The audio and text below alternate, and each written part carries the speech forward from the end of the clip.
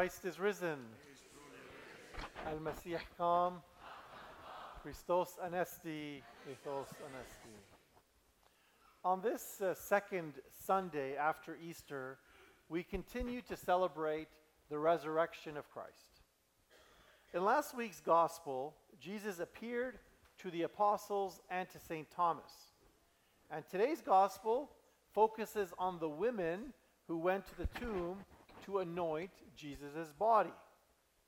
The surprising twist, of course, is that Mary Magdalene, Mary the mother of James, and Salome went to anoint a dead body and became the first to see, to hear, and to proclaim Jesus' resurrection. They first saw something amazing. We read in the Gospel of Mark, looking up, they saw that the stone was rolled back. It was very large. And entering the tomb, they saw a young man sitting on the right side, dressed in a white robe, and they were amazed. Then, in addition to seeing, they heard. He said to them, do not be amazed. You seek Jesus of Nazareth, who was crucified. He has risen. He is not here. See the place where they laid him. Then they were also invited to share the good news they had seen and heard. Go, tell the disciples and Peter that Jesus is going before you to Galilee. There you will see him as he told you.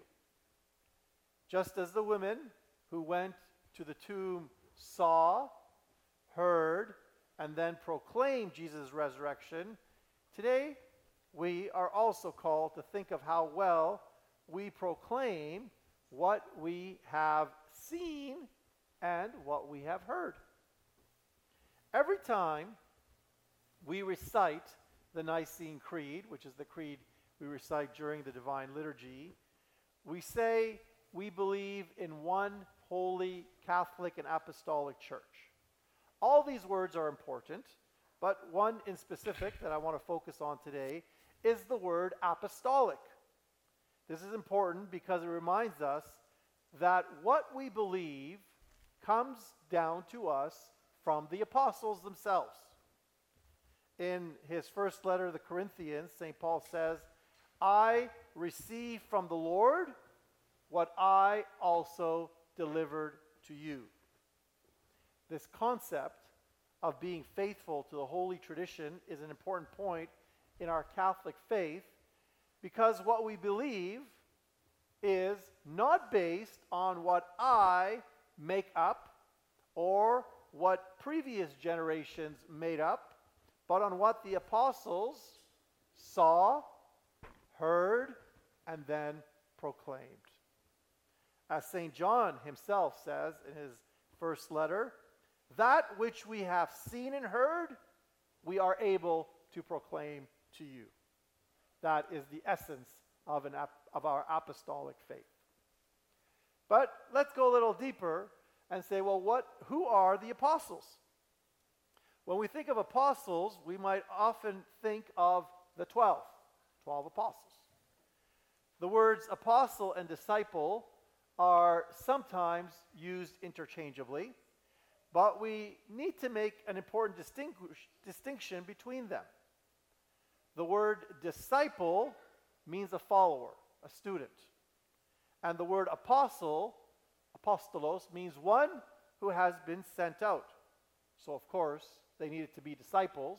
They needed to spend time in listening before they were able to be sent out with a very clear message. Jesus, in addition to the 12 apostles and the many disciples, had many other followers. He chose 12 to be his special disciples and then apostles. And after Jesus' resurrection, he sent out the 12. They are called the 12 apostles because they were sent out. But we cannot forget that there were others who were also sent out. So in a sense, there were more than 12 apostles even at that time. Today's readings focus on this larger group that went out to proclaim the resurrection of Jesus. This is actually a very important point, because very often when we think of who should be preaching, who should be teaching, or who should be sharing their faith or spreading the good news of Jesus' life, death, and resurrection, what do we think of? We think of the priests alone. However, the early church grew not because the 12 spread the good news, but because of everyone who heard and witnessed was ready to proclaim the good news. The early church grew because everyone who saw and heard felt it was their responsibility to then go forth and proclaim as well. And we see this in the gospel that we read today, where the women proclaimed the good news to the disciples. Something quite different than what we might have in our mind or might think of intuitively of the apostles being the strong ones. In today's gospel, it's reversed. The apostles were hiding behind closed doors because they were afraid, but it was the women who went to the tomb and the women who went back to the apostles to proclaim the good news of the resurrection. We sometimes think the 12 were the source of all teachings in the church. But today's gospel reminds us that while the 12 were hiding behind closed doors because of their fear, the women were the one who courageously proclaimed the good news first. Then in the Acts of the Apostles, we heard today many examples of ordinary men and women, young and old, Greek and Hebrews, who courageously proclaimed what they saw, despite the fact that they may not have fit within the perfect group of the ones who should proclaim the good news. In today's first reading, we read, "Now in these days, the disciples were increasing in number." The community of believers grew far beyond the original 12 because everyone, every single one who heard, felt it was their responsibility to proclaim what they saw and what they heard. In other words, what they experienced. I'm sure a lot of us think of what it means to have a healthy church and a healthy parish.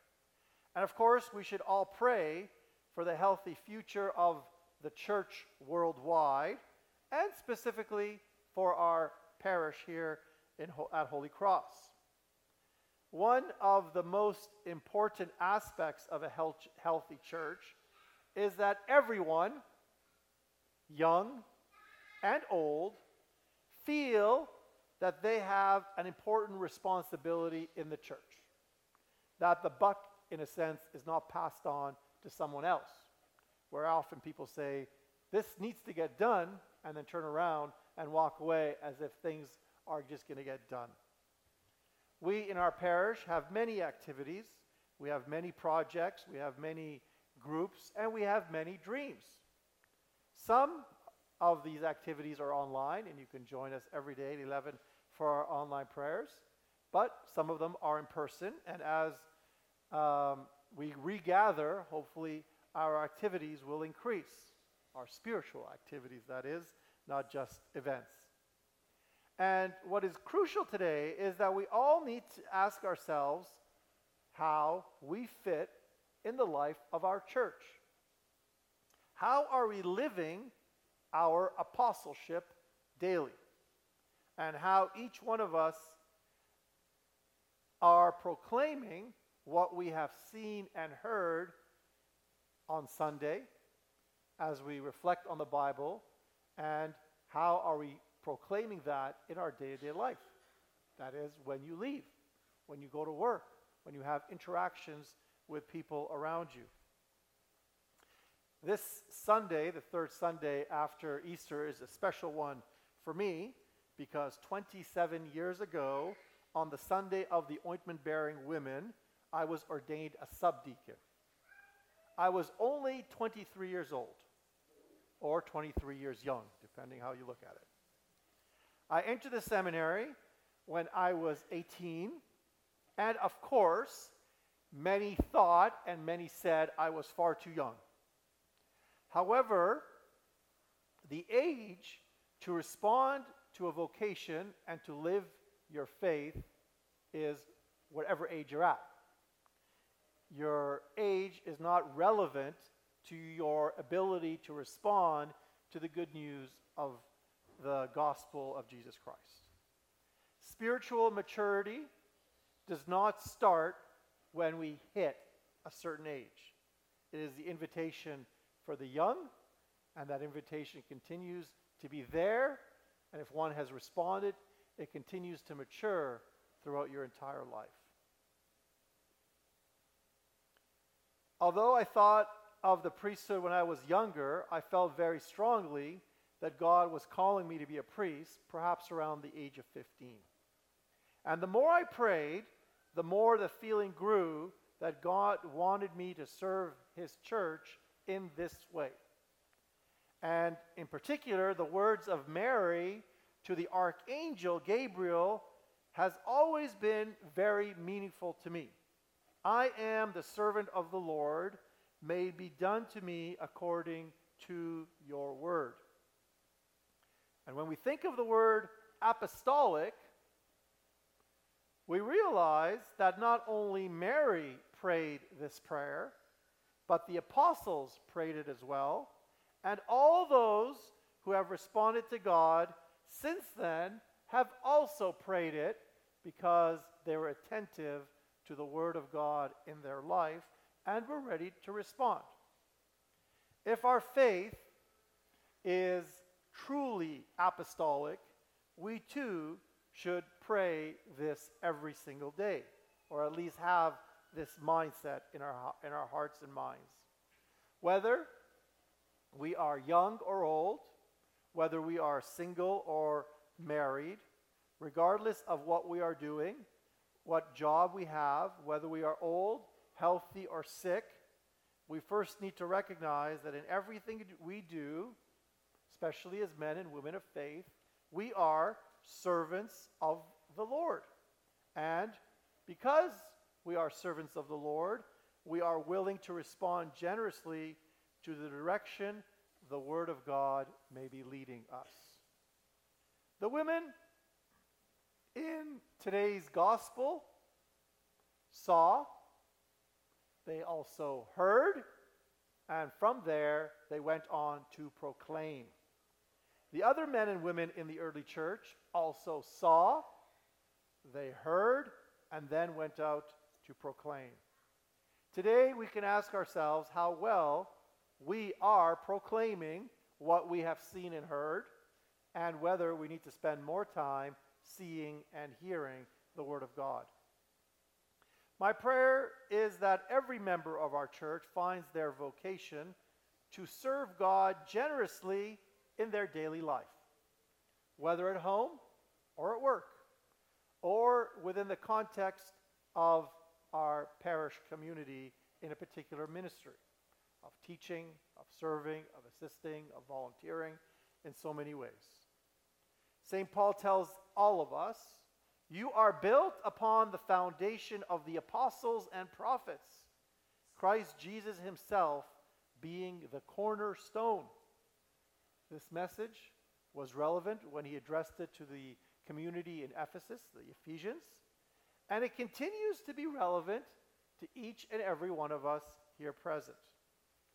So as we continue to celebrate the resurrection of Jesus, and especially today, as we reflect on how our faith has been handed on from Jesus to the apostles, to the women who went to the tomb, and to the many people who have generously responded to God throughout the centuries, we challenge ourselves to proclaim generously and courageously what we have seen and heard, simply because Christ is risen.